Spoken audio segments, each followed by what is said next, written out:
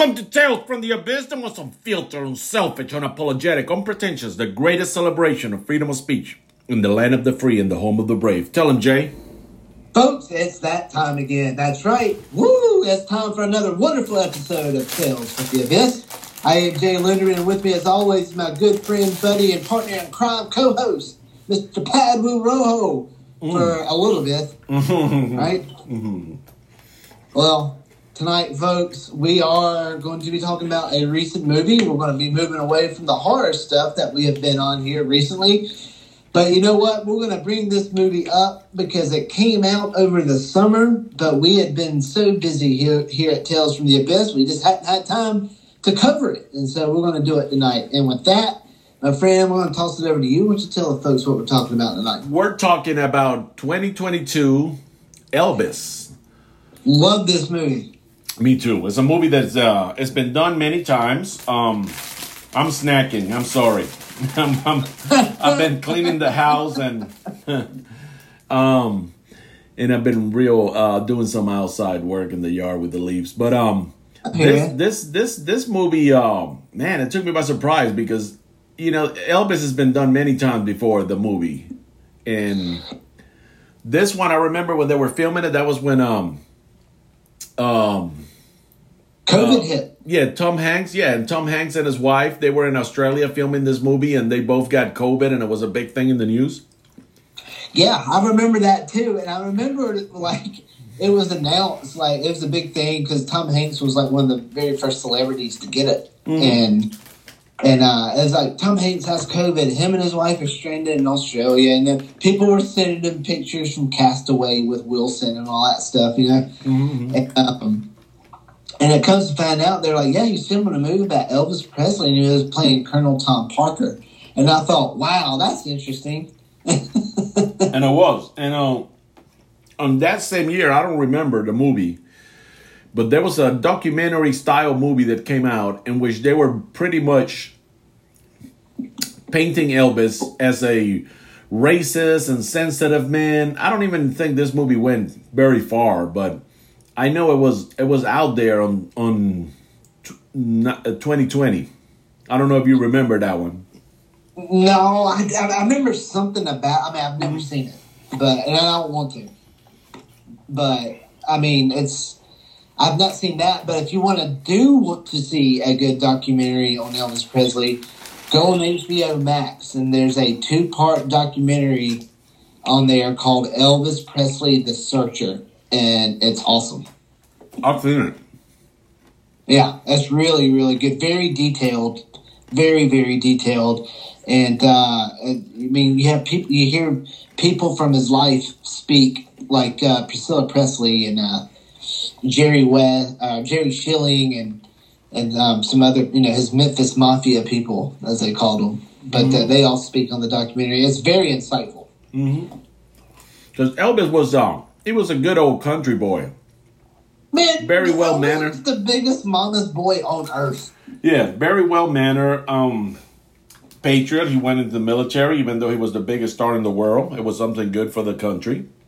And the problem was that different times in America, and Elvis was really guilty of his poverty. He grew up around blacks, and he knew no better. The only thing that he knew how to move his hips and how to project himself with a guitar was because he had seen black people doing it. He wasn't really trying to steal nothing from them other than that's all he knew.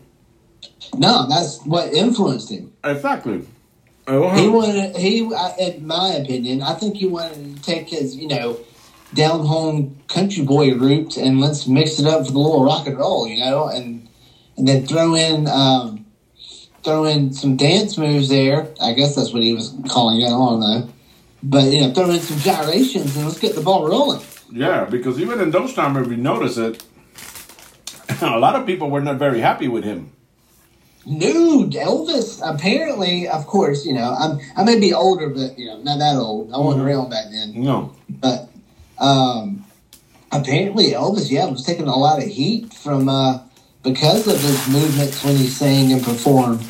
But people considered it lewd act and tried to have him arrested. Yeah, so it's not like he was I mean, it's not like a bunch of Caucasians gather around and, oh man, I can't wait for Elvis to come to my town. He was really, he really had to earn it the hard way. He did. Yeah. He did. I mean, I think Elvis paid his dues, in my opinion. Yeah, he did. And unfortunately, if somebody was going to be anti-immigrant or racist or something like that, Elvis had a big case because the man that was managing him, play in this movie by Tom Hanks, was not only an illegal alien. I don't know what's the right word to use.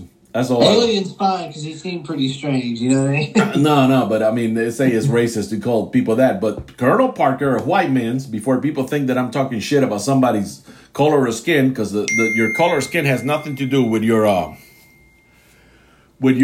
citizenship. Is this Colonel Parker? He sneaked into this country and he worked the shit out of this man. And they say, you know, that he was the one who made him, so he was entitled to this and that. But he overworked this man. He knew all the problems that this man was having with drugs and whatever. And Elvis wasn't like he was a junkie out there seeking drugs just for the hell of it. He got involved in this because he started taking all this medications to sleep, medications to wake up, medications to calm down. And eventually it got him. I agree. I think Elvis got into music for the love of music because he always loved music. If you go back and look at even some of his last concerts, I mean, he loves to sing. Yes. But I think, you know, like you were just saying, all the stress, tension, and everything that else that goes along with being, you know, I mean, Elvis was a megastar. He's a megastar. Biggest star in the world. You know what's so crazy about Elvis? The one thing that I'm always remind myself of him whenever I listen to his music yearly and whatnot. In my line of work, you know, we meet people working in my line of work in the what do I call it? The industry, the service industry. Meeting people from around the world, man, to this day, young people I met people from Israel, I met people from Czechoslovakia, I met people German, from all over different parts of the world, even young people, and their face just light up when they talk about they have been to Graceland. I have never been to Graceland, Jay. I don't know what kind of experience it is. I've been. You've been to Graceland? Yeah, well, I grew up with Elvis Presley in my house. My mom and dad and other members of my family, especially my aunt and my cousin, I mean, we all loved Elvis. Right. So we, spring break, 7th grade year, we piled on a car and went out to Memphis and saw Graceland. And, you know, the inside of it's cool. Mm-hmm. Like, you know, you have the now famous Jungle Room and the TV room, which back then, you know, all that was hot shit back then, you know what I mean? You know, shag carpets and all that kind of stuff, mirrors on the ceilings. And, I mean, but Graceland was cool. Graceland was cool. But the problem was now, probably not back then, but now is that, you know, it's located in a kind of a rough neighborhood. Where is located at? I know it's off of Elvis Presley Boulevard. But it's I remember it being in some sort of a rough neighborhood. Okay, I've only been to Knoxville. I've been to Knoxville too. Yeah, but I've never been to Memphis. But this movie is probably one of the best Elvis movies that I have ever seen, and we can go back to some of the actors that have played Elvis in the past. The one that always impressed me was Kurt Russell? Kurt Russell. Because he had... I knew it. I knew it wasn't... Well, because John Carpenter directed that movie with Kurt Russell. Yes, it was John Carpenter doing something that we're not used to seeing him in. But, it was still a good movie. Oh, God, man. I haven't seen that movie since I was like 6. And in 1998, Harvey Keitel played a man claiming to be Elvis in the movie... Finding Graceland. Never seen it. You never seen that movie? Never seen it. Here's a classic beyond belief. A cult classic unlike no other. If there is such thing as a cult classic. Bruce Campbell played Elvis in Baba Hotep. Seen that. That's a good one. That's a good movie. Yeah, Michael Shannon played Elvis in Elvis and Nixon, and that was good. I haven't seen that either. Val Kilmer played Elvis in True Romance. Awesome. That whole movie's fantastic. And Val Kilmer can't do no wrong. Absolutely. Good Val. Yeah. Tyler Hilton played Elvis in Walk the Line. I remember that, but he had a short part. It wasn't nothing big. Yeah, it was very short. Walk the Line's a great movie, too, though. It's a great movie. Great movie. Yeah. And here's another one that I've always remembered this one. And this one was very, very good. This man actually played a good Elvis. Don Johnson in Elvis and the Beauty Queen. I didn't know that. I've never even heard of it. Yeah, it was a 1981 TV movie for NBC. I do know that there was like, back in the late 80s, there was like a romantic comedy fantasy movie that Elvis comes back to life. I think the movie's called Heartbreak Hotel. I think I'm pretty sure what it's called. But I remember that movie sort of, and I remember my aunt and my mom and my cousin and all the Elvis freaks in my family. They loved it. Yeah, and Jack White played Elvis in Walk Hard, the Dewey Cox story. That movie's hilarious, man. That movie's funny. That movie's funny. That very, very underrated comedy. And this movie came out when comedies were funny. You know what I mean? Comedies now are shit. Yeah, comedies are now, they're just woke piles of shit. I mean, it's like stupid stuff. It's not comedy. It's just that bullshit that they do. Woke. Yeah, it's stupid shit that they put on Saturday Night Live. Saturday Night Live hasn't been relevant or funny in years. Dude, the last time I watched Saturday Night Live was when Eddie Murphy hosted it like 2 years ago. And that was probably funny. And Eddie Murphy cussed on camera. It was hilarious. Yeah, I know when and he was doing a lot of stuff in there, sending a lot of messages out there when see, golly, I can't believe it. As soon as I do the show, I start forgetting names. The leader of the Rolling Stones, Mick Jagger. Mick Jagger, yeah. He was real good. Rapper Drake was excellent on Saturday Night Live. And Dwayne The Rock Johnson was very funny on Saturday Night Live. Okay. So was Dave Chappelle, but that's all I remember. The rest of this guys, I don't know. And then here's a guy that did Michael St. Gerard in Elvis. He did that movie. That movie was a TV series, actually, the 90s. And he looked just like Elvis. Okay, I also remember there was another miniseries with Elvis back in the 90s, maybe, late 80s, called Elvis and Me, and it was based off of Priscilla Presley's book.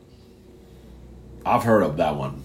Mm-hmm. And I forgot that. Oh, it just hit me like a bolt of lightning. The guy that played Elvis in that Elvis and Me played the lead character Lewis in Pet Sematary. Yep, that's him. There you go. Yep. And Drake Milligan, he played it in Sun Records. He played a young Elvis. Okay. Those are some of the ones that we notice here in Tales from the Biz that have made an impact playing Elvis, because there have been so many.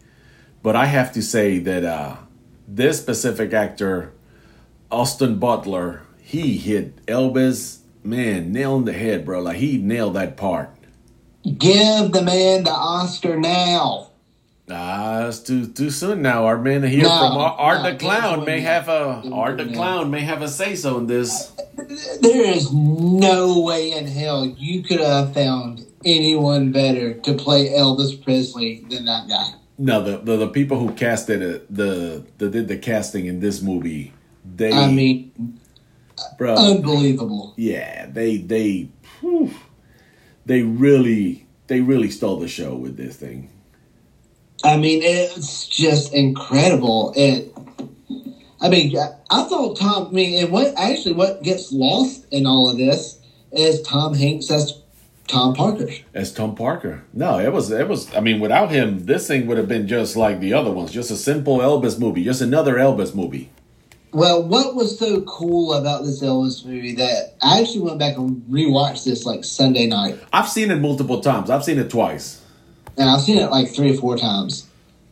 And what I love about it is the director is Baz Luhrmann. Yes, Baz Luhrmann. And I know he directed the 90s Romeo and Juliet, but and Moulin Rouge, I think. Yes. But anyway, his visual style, like, kind of flashy, glitzy, fits Elvis's personality and especially his later life to a T. Yeah, he captures him on stage better than no other till this point. Yeah, unless it was one of the old Elvis movies himself. Right, you're correct. I mean, to a T, he captures that flash and flare. When you get, like, my favorite part of the movie, first of all, my favorite stage of Elvis, because, like I said, I grew up with the man in my house, right? Mm-hmm. My favorite stage of Elvis is late 60s, early 70s, because that man was on freaking fire. That's when he made his comeback. Everything that guy did, there was a flame trail, and everything he touched turned to gold. That's when he made his comeback. Yeah, that 68 comeback special today is my favorite all-time live, like, special or concert. I love it. It's just amazing. He was full of energy. That is my favorite, like, point of Elvis Presley in his career. So to see that on the big screen and Austin Butler being Elvis was just outstanding. Mm-hmm. Outstanding. Like, my favorite Elvis song is the song If I Can Dream, which is in the movie. It's the song he sings to close out the 68 comeback special. Yes. Due to, it's the late 60s. The world has changed. Nobody likes Elvis's movies anymore because basically they're crap. That's why.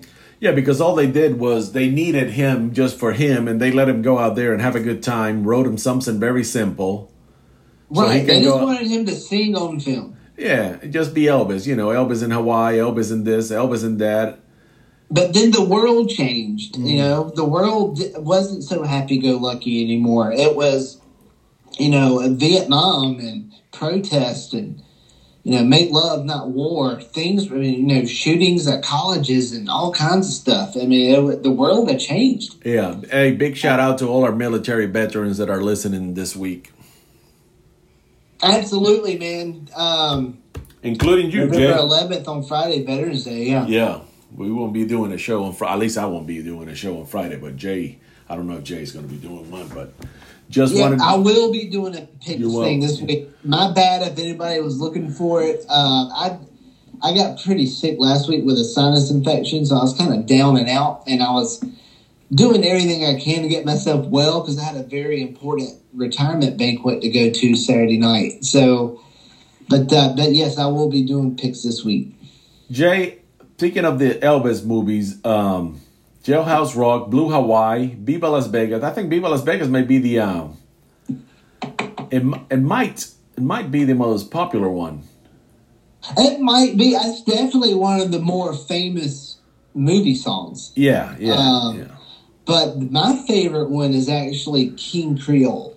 That's a good one. That is a good. I've seen that one. HBO Max has it. I really like that because Elvis actually acts. Yeah. No, Elvis had a magnetic personality. It was. I mean, in that movie too, he shares the screen with Walter Matthau and Vic Morrow, Carolyn Jones. So I mean, he was on screen with some vets there, and who went on to have great long careers. Mm-hmm. And Elvis was hanging in there with them, man. King Creole's my favorite. I do like the songs in King Creole, too. And, unfortunately, man, he was gone too soon at the age of 42. The king of rock and roll. Man, I'm a year older than Elvis. You are? So you were a year old when he died. What's that now? You were 1 year old when he died. No. He died in what, 77? He died in 77, August 16 of 77, he died. I was born in April, none of your damn business. I was born in April 79. Okay. So he was dead before you were even born. But like I said, throughout my whole childhood, you could guarantee 3 artists in my house. One was the Allman Brothers. 2 was Rod Stewart, and 3 was Elvis Presley. Elvis Presley was number 3. Well, I mean, he's number 1. But yeah, but I'm just saying, he was the third. Oh, man, don't give me shit. That's cool. I mean, I'm just playing around. What do you do? You got all quiet. No. I'm just thinking about in my house, the music that was played the most was the Beatles, Okay. Elvis, and Jim Morrison. That's what The to Doors? this day. Yeah, I'm a big fan of Jim Morrison. I thought. Did you like his movie, the Doors movie made by Oliver Stone? Not really. I didn't like it either. Not That's really. what I was wondering. Not really, but big shout out to Val Kilmer because he did look a little bit like Jim Morrison in that one, and he did a good job in it. It's just such a visceral, like surreal kind of movie. Yeah, I don't know that Oliver Stone. Oliver Stone's kind of out there anyway. So sometimes he wants to write his own version of history. He has. Yeah, but I mean, Quentin Tarantino does too, but his movies are good. yeah. But at least Quentin Tarantino said this is a reimagining because he got in trouble with that for that Once Upon a Time in Hollywood. I know that movie's so awesome. So awesome, but he got in trouble because what's his name? Because of the way that the Manson family was portrayed at the end and whatnot. Oh, because he changed history and then Sharon Tate lived and that kind of stuff. Yeah. He got in trouble for that. But, it's like... That's why it's called Once Upon a Time in Hollywood. It's a fairy tale, folks. Yeah, it was a make-believe movie with a little bit loosely based on real events that he altered. And not only that, but Tarantino got permission from the correct parties involved, so it's not like nobody knew about it. Yeah, no, people make a lot of assumptions without even studying nothing. I know.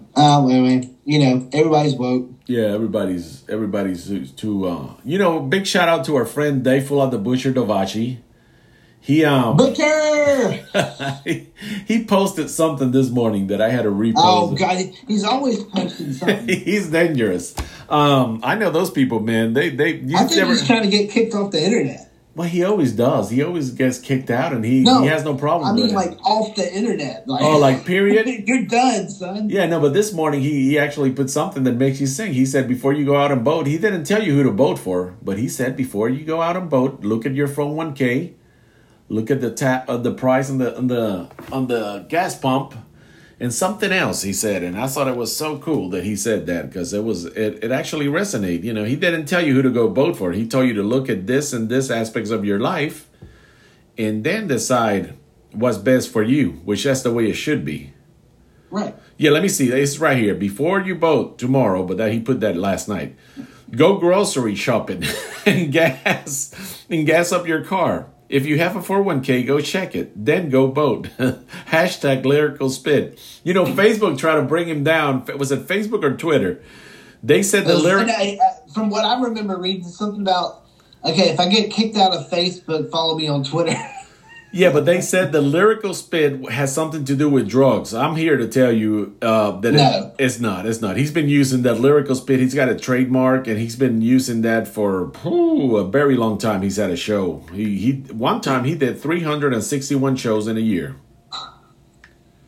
So he basically did an episode a day. He did an episode a day when he was injured, and he was trying to rehab back his ankle, and he's in Seattle, Washington, or Tacoma, Washington, where everybody was locked up in their houses. They had less freedom than most about everybody else in the country, except for the people that had the summer of love. They were free to do as they please.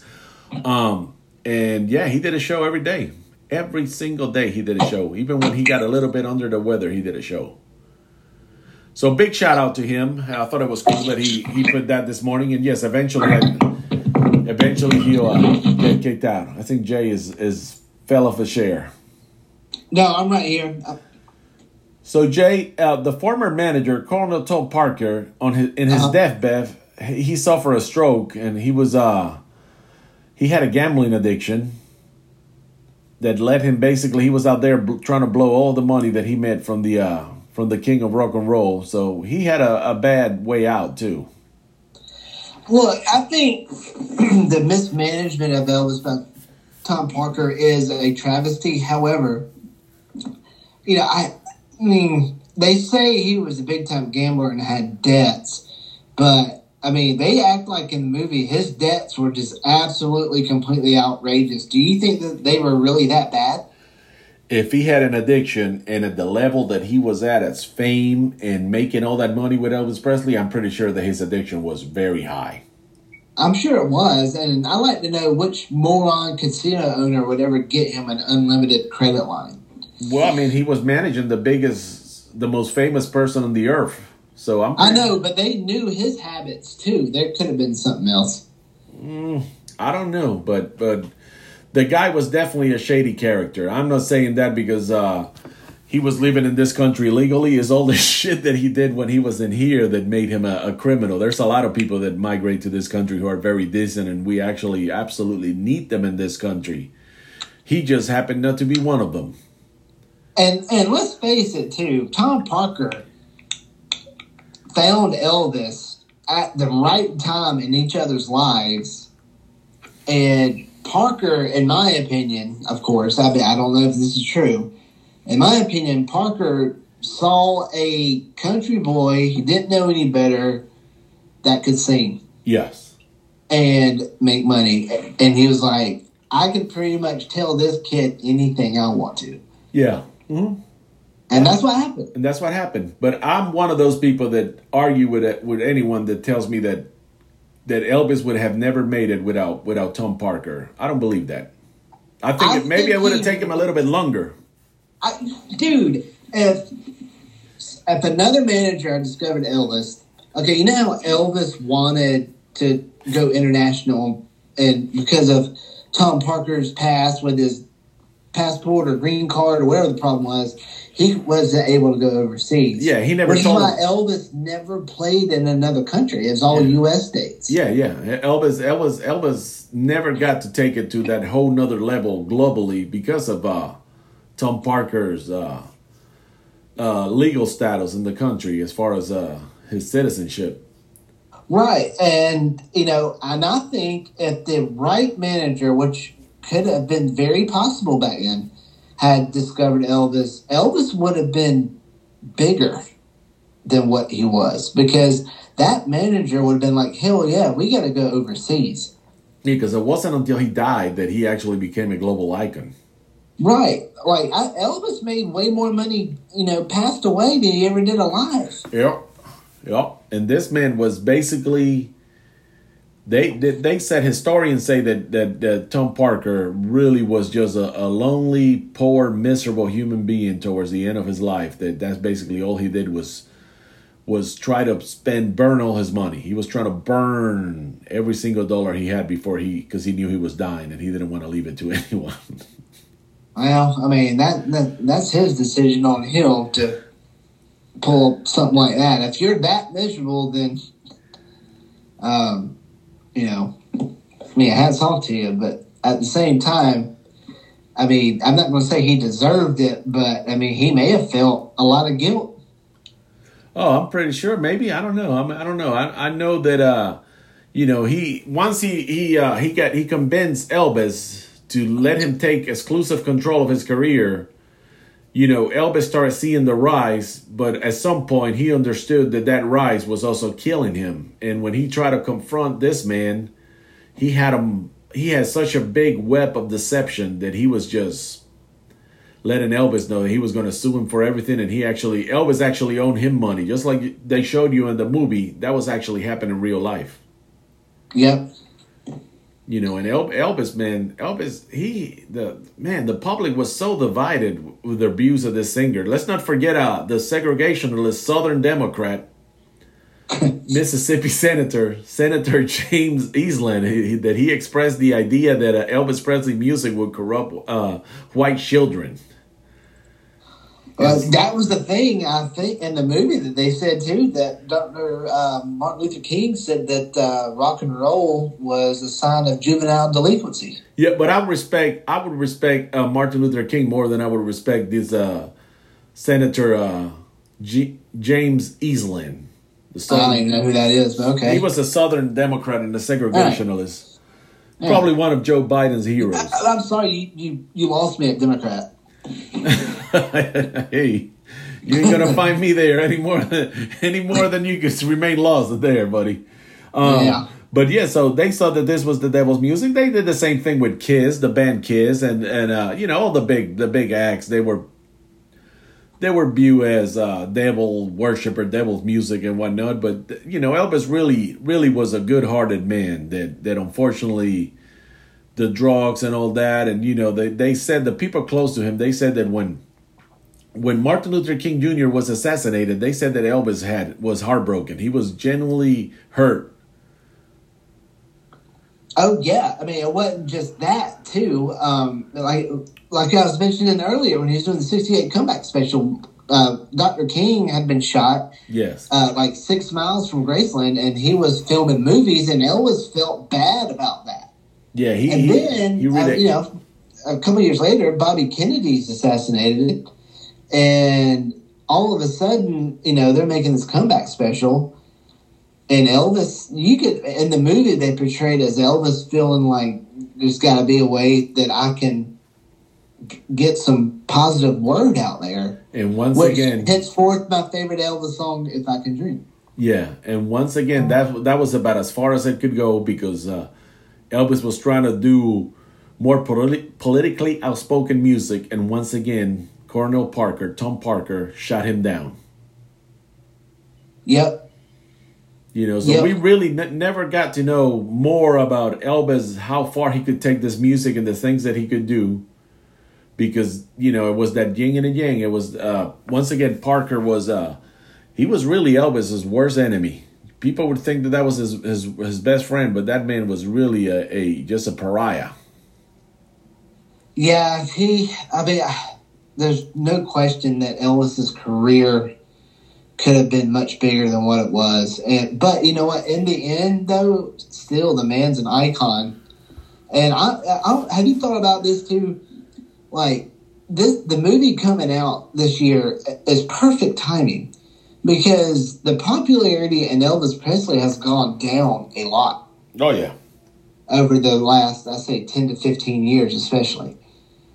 So I think the last time Elvis was kind of somewhat popular in our culture was when they released a #1 hits album. Mm-hmm. And that, that everybody bought. But I know I had it. Yeah, I owned that one. But then this movie comes out and all of a sudden, oh yeah, Elvis. Yeah. And they did it right. They did a real young guy, so the younger generation can relate to him.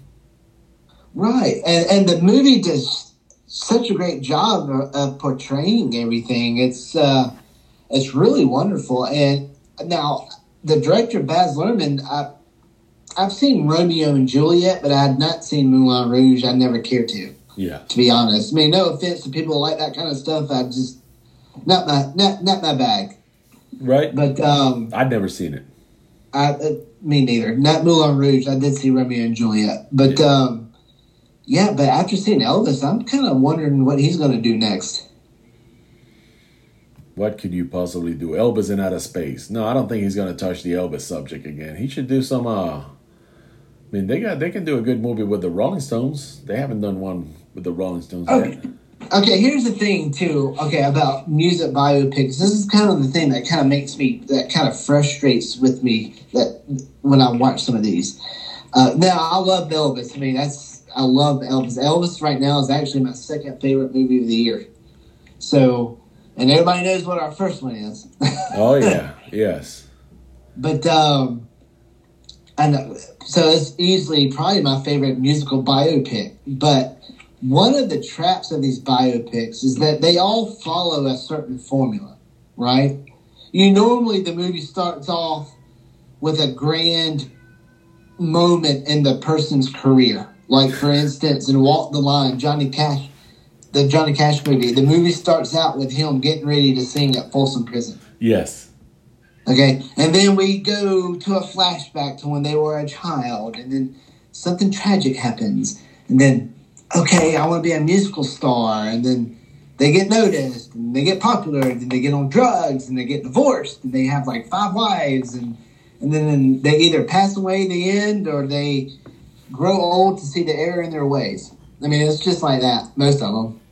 Yeah. So, Elvis doesn't do that to me. It's big, flashy, full of flair. I love it.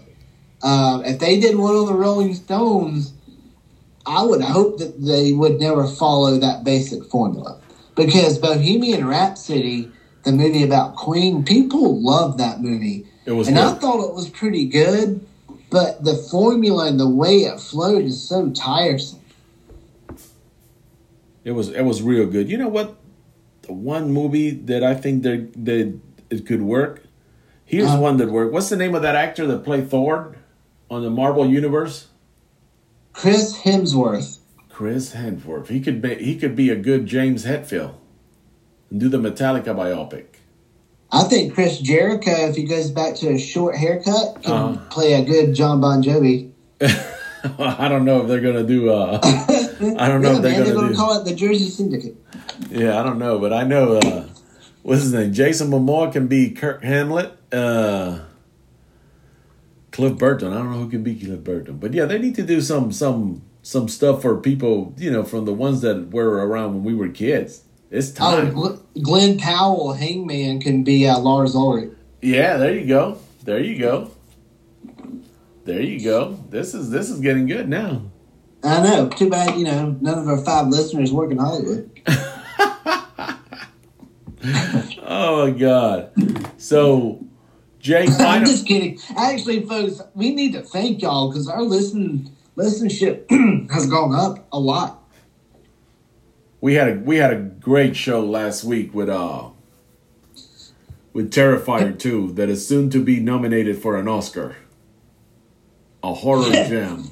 Yeah. It was the horror movie of 2022.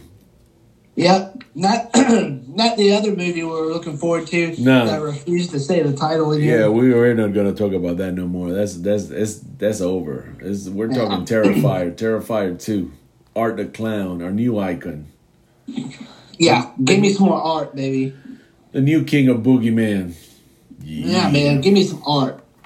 And you know what I didn't like about? Well, it's not that I didn't like it. I mean, like I said, that's what this movie was such a big hit because they did a lot of things to appeal to the youth. Because in the soundtrack, Eminem had a song. Well, that was another cool thing. That's what the director did in this. Is he took established Elvis songs and remixed them and was able to throw certain bits of songs into other songs. It was just a great blend of old and new and whatever's in between. Yeah, it was a marketing thing for to appeal to the younger demographic, but absolutely loved this movie. It has a somewhat of a feel good moments for here and there, and also has some very sad moments. It did, when his mother passed away, it crushed him. Yeah, it put a hurt on him, and he just continued that self-destructive ways that were really putting a hurt on his life. And this man, I don't think Tom Parker knew what he was doing to this man by not taking care of his meal ticket. I've always said in this life, man, there's 3 people that you cannot have them manage your career and walk away in good shape. One of them is Tom Parker. He, what's his name from Death Row Records? Suge Knight. Suge. And the other one is Puffy Combs. Those are people that you do not want them running your career. Probably not. Nah. Especially not Suge, man. My God. I haven't heard that name in a long time. Who? I haven't heard that name Suge Knight in a very long time. Well, he's in jail, but he definitely wasn't somebody that you wanted to. I mean, like, he took the biggest artist in the world, biggest rapper in the world, and he just surrounded him with a bunch of gang members. It's like, that's your meal ticket, dude. It's like, don't you have any common sense? Like, you protect, you protect him. He's that goose with the golden eggs. Like, you cannot have him around that kind of violence, that kind of thing. You can keep him away from it, let him rap about it, make money. Right. But no, he put him right in the middle of that stuff. And down in the Las Vegas Strip, the man lost his life. A young black man with a great future lost his life over some bullshit that this guy got him into. Well, that's what they say. Yeah, well, I mean, that's what it looked like to me. Yeah, I mean, I agree with him. I don't know a whole lot about it, but I mean, mean, you can't blame Trump for that one.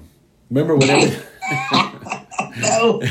No, you can't. Man. Everything in this country got blamed. Man, the Trump. It's like CNN is in love with this man. Anybody that's single out there, if you're looking for a woman, make sure that she is crazy about you like CNN is crazy about Trump. And I guarantee you that you're going to have the best relationship. My God, I used whatever, dude, be divorced in 5 minutes. Man, I used to read CNN every day. It's like everything is about Trump. It's like, is there any other news in the world than Trump? Former President Trump tied his shoelaces the wrong way and then wiped his ass backwards. Oh my God! You know what I mean? Give me a break, dude. Like, golly, like, I don't know. Even if Fox News is talking shit about Joe Biden, I'm like, give it a break. Like, everything's got to be about the one person that they don't like. It's hard to watch that. I mean, it's hard to watch all the news in this country. But, Jay, final words on Elvis, the movie. We both loved it. We're going to be talking about it when we do our season finale. Yep. Because it's going to come into play. And also, if things go the way I think that they're going to go out during our season finale show, we're going to have some big news about the first of the year. And when I mean big news, I mean big news. Tales from the Abyss is becoming. We're growing. Let's just put it that way. Yeah, we're getting bigger. Yeah, and we don't take no steroids. They think we earned this shit. I don't know, man. All I do is 12-ounce curls. We put in our time. Yeah. So yeah, final words on this movie is that we're gonna be bringing it up again on the end of the year finale because we're gonna do the movies that we love from 2022, and this one is one that we love, and it's gonna be right up there. We're also gonna be naming. And we're going to be releasing some photos on our Facebook page, so we'll know if any of our listeners want to check it of our Girl of the Year. And in that Girl of the Year, I happen to be in charge of picking the Girl of the Year. I kind of have a clue of who you're leaning towards. Oh, you don't know her. She's not an actress. She's just a hot, out of this world hot chick from Texas who works as a bartender and a server. I don't even know her personally, but we got permission to post her photos, and she's a hot, smoking, hot blonde. I was about to say we got permission. I hope we got permission. Yeah, we got permission. She's a good sport. I'll release her name, or at least the name that we have on her with another real name, and we'll release the photos on our site, and we'll bring it up on the show because we're gonna do a bunch of season finale stuff: best kill, best this, best that, best moment. Might have to make it a 2-parter. It might be a 2-part. Yeah, definitely. We don't want to leave you with a cliffhanger, but it could end up being like that because we got a lot to talk about on the season finale. It's also going to be the last episode of Pablo Rojo. Poor thing. Finally going to put that mask and staple it somewhere in the Tales from the Abyss studio and let him rest. All right, man. Hey, I mean, he's not dead, right? He's just resting. No, he's going to be, well, he's not dead, but he's going to be forgotten. He's going to be in his own version of a Hall of Fame where he no longer gets to appear. He's going to be done. All right, man. So long, happy trails. Goodbye. I do what you got to do, bro. Yep. So, but I will say this real quick before we move on, just real quick. My final word on the Elvis movie is it has quickly become my favorite musical biopic. That's all you need to know. Absolutely. And in other news that I had to bring up, our friend, Mr. Grillo, that Jay is always talking about when is he going to get his dudes and when and why is this guy not being... his name is Tom Grillo, right? Frank Grillo. Frank Grillo. Yeah. And he's going to be on a movie coming up based on another biopic. It's Lamborghini. Yes, I saw him at... Frank Grillo is the man right now. He's probably... How this man is not a household name like Jason Statham or something like that. It is unbelievable because this dude kicks ass. He can act. He's an actor. Yeah, I think we finally are going to see this guy shine in the big stage the way that he deserved to shine with this one. You know what else? You know what comes out this weekend? What? The new Stallone movie, Stallone series, Tulsa King. Oh, Tulsa Kings. I'll have to check that in the future. I don't have Paramount. Well, I'm going to be front and center. For that one? It should be. Yeah. Me and my Stallone, man, we go way back. Yeah, I also recommend A Friend of the Family on NBC, on Peacock. Okay. That's a very good series. It's probably the one of the most impactful series of the year. Fair enough.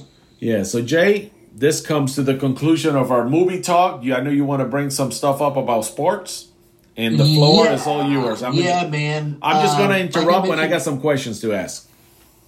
You got some questions? Hit it. No, I mean, I'm going to interrupt when you're talking and ask some questions. You go ahead and talk about sports and how. Okay.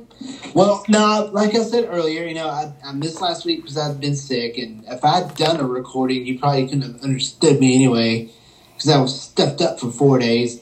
But everything seems to be good to go now, and I will be doing a regular pick show on Friday, like I mentioned earlier. However, because I did not do a show on Friday, I will say that as far as the picks went that we would have put in, we would have gone once again 1-3 in college football, but we would have gone once again 3-1 in the NFL. So everything probably would have stayed the same at 50%, which is perfect. So, like I said before, you stay in that green, you're good to go. But I was also going to give college basketball predictions because the college basketball season starts this week. Tar Heels, baby. And so what I have done here is I have a Final Four prediction along with a winner and four dark horse teams to check out. Hit it. All right. I'm going to start off with the dark horse teams. Not Final Four, but they could be. All right. First one was the Arizona Wildcats out of the Pac-12. Pac-12 is actually pretty good this year.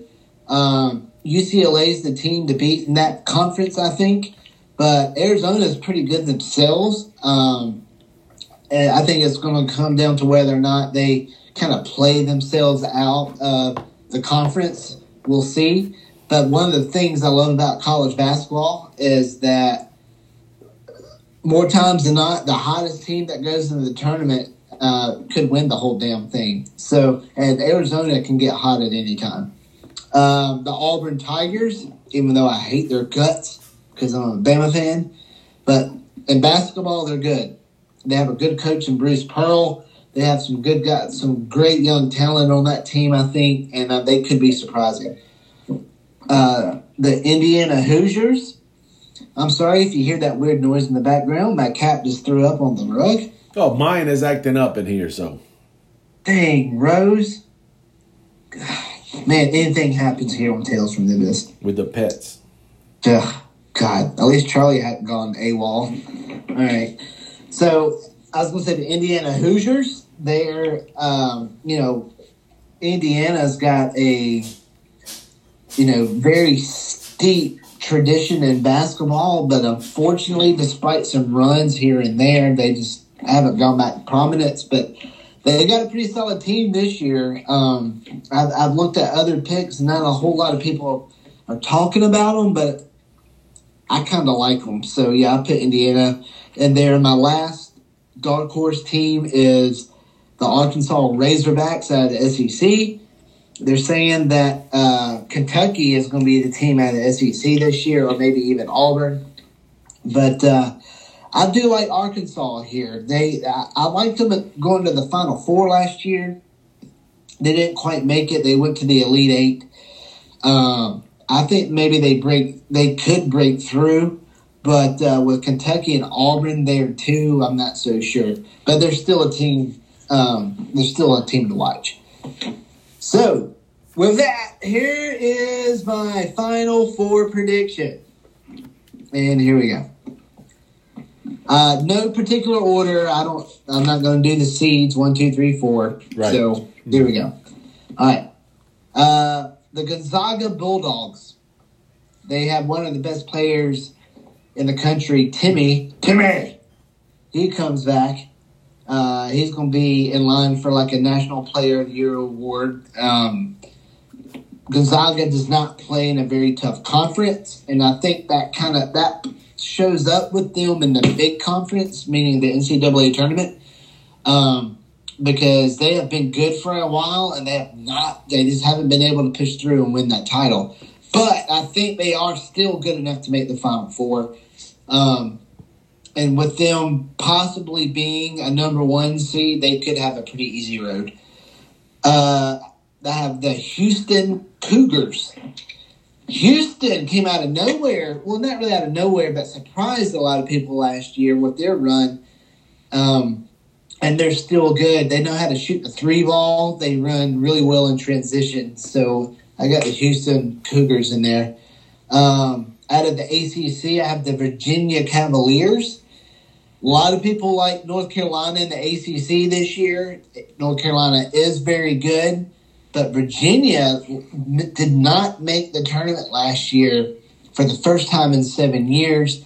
Their coach, Tony Bennett, is not going to take that very well. He's a very good coach, and I think Virginia fires back this year. So, what's that? Nothing. Oh, okay. And then my last Final Four pick is the UCLA Bruins.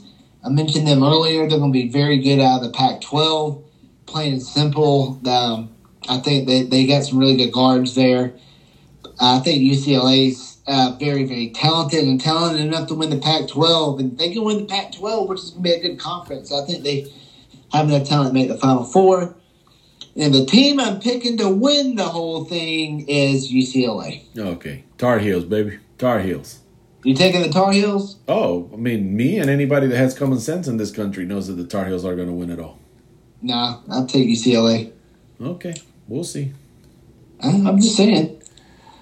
I'm just assuring. Well, you want to do a bet? I'm assuring our listeners that the North Carolina Tar Heels are going to win the national championship next year. You want to do it like a friendly, host to host bet? Yeah, we do a friendly host to host bet. You're saying UCLA. I'm saying Tar Heels. Okay. And if UCLA wins, what? I will shave my armpits and mail them to you so you can display it to everybody as a trophy that you got my armpit hair. No, I'm good. I got enough of my own, man. All right, so let me go with my questions around here. Hit it. At this point, can we write off any contenders that could give Georgia a run for their money? Is it over and we're just waiting for the little playoff to crown the Georgia Bulldogs again as national champions? That's a very good question. Here's the thing. Georgia demolished Tennessee this past Saturday. Destroyed them. Every time I checked the score, I had to check it like 3 times. I couldn't believe it. Now, Tennessee at the time was ranked number 1 in the country. Yes. And Georgia looked like the defending champion. They rolled over the Volunteers. I mean, it's easily the best game that they have had all season. They had a couple games that they didn't look very good. They actually had a game where they should have lost. Yeah, but I think they were not like, and that's a bad thing to have as a team that doesn't get inspired for some teams. Right. But they were inspired Saturday, buddy. Whew. Man, but here's the thing. Georgia's good. I don't want to sit here and crown their ass because I don't like them. Yeah, I know. I don't like them any more than you do, but man, it's just reality. But it's just, man, it's Georgia. I mean, they're number 1 again, and rightfully so. Ohio State's number 2. I don't see. I think you think Tennessee is better than Ohio State? Yeah, Ohio State's overrated. That's what I thought. Man, they're out there playing Ray Charles University every week. They don't know. Yeah, yeah. They don't play nobody. They beat out Penn State. It's good, but not that good. And then number 3 is Michigan. I think Michigan's better than Ohio State. But they lost to Ohio. Well, they beat Ohio State last year. Yeah, they beat Ohio State last year, but they haven't played this year? I thought they played. No, that's the last game of the season. Okay, so that's in 2 weeks. That's in a few weeks, yeah. Yeah, okay. And then the only other undefeated is TCU. But for ratings purposes, they're not going to put TCU in the playoffs. No, they're going to get... real quick, let me tell you why, too. Back in 2000, I believe it was 2011, 12-ish, something like that, TCU had a really good football team, and they went undefeated all year. And LSU had beaten Bama that year, but that was Bama's only loss. But they still didn't make the SEC title game that year. Yeah, Bama's got one loss. TCU's undefeated, and this is before the playoff. It was the BCS championship game, right? Yeah. Number 1, number 2. Well, all of a sudden, Bama went from number 6 to number 2. Yeah, and they kicked TCU out of there. Yeah, and they went and celebrated a national championship. Yeah, but I don't know, man. With this playoff format, TCU still may get in there if they can win out. So. But as far as a big-time threat to Georgia, I mean, even though they got 2 losses right now, it's LSU. Because LSU has the SEC West pretty much on lock. They got it on lock. At this point, they turned things around. Because they beat Bama last week, bastards. Yep. By a point. Good job, though, by Brian Kelly, though, LSU's coach. Oh, he's impressive. He turns things around. From the first game to this one, yeah. So, but hats off. I mean, he made a gutsy, ballsy call at the right time at the end of the game. So, I mean, that's go for 2 in overtime. Let's just go ahead and go for the win. Man, great call. But I think it's LSU. I mean, I was telling my boy Arthur is from New Orleans. He's a big time LSU fan. I'm like, dude, go Tigers. That's right. You know, so but yeah, as far as the threat, I think LSU is probably the biggest threat right now. Exciting times. This week, your team travels to Charlotte, North Carolina. I'll be working. I won't be able to go to that game. I got to work Friday. I go Thursday night, baby. I go into work at 3:30 in the morning on Friday, so I won't be able to. Yeah, the Birds coming off a hard loss over the weekend. I mean, we find new and amazing ways to screw up. Yeah. But they're still in first place.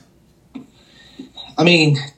Tampa Bay, nice comeback, but I mean, Tampa Bay, in my opinion, is still not very good. So. No. In that division, they all suck.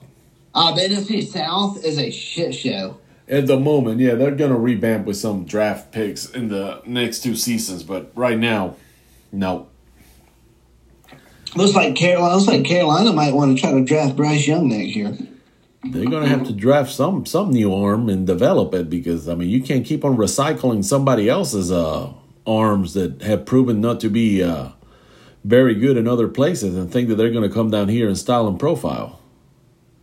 Well, we'll see. We'll see. But I know everybody out there with young, up-and-coming quarterbacks is doing very well, and all them team recycling the old arms that shouldn't be in the league right now, they're doing terrible. That's the reality of where the league is at right now. It's a young man's league right now. And oh, God, all of the young talent at quarterback. So much out. There's a lot of it. There's a lot of it out there. And that's good for the future of the sport because the sport needs an arm on every team in order for the games to be exciting every week. Right. That's the only way. I mean, I get it. Unless you got those teams that come out of nowhere with incredible defenses that everybody wants to watch. But for the most part. Hey, I know we got to end the show, and I know the Eagles are undefeated. And I almost say a bad word. I almost say screw the Eagles. I was this close. I thought we were talking in private. Oh, my God, that would have been bad. I don't want to curse on the show. No, you're good. Then I was going to say, but if you want to watch a team to watch out for coming up right now, keep your eye on the Cincinnati Bengals. But I've been saying that all year that the Cincinnati Bengals are a team that they're gonna shake off that Super Bowl. The reason I was saying that, I know they made a Super Bowl run last year, but it looks like their defense has gotten way better. Yeah, no, the Cincinnati Bengals are going to give everybody a hard time towards the end. I said that in August. Yeah, you did. I said it in August, and I stand by it. The Cincinnati Bengals are going to be everybody's nightmare by the time late December rolls around. But they're doing it right now. No, I'm just saying, I'm agreeing with you. Yes, sir. And folks, with that, we have to culminate the show this week, and we'll be back next week with another exciting episode of Tales from the Abyss. So stay sharp out there, America. For the great Jay Lenderman, I am Paulo Rojo, wishing you all a safe and wonderful week.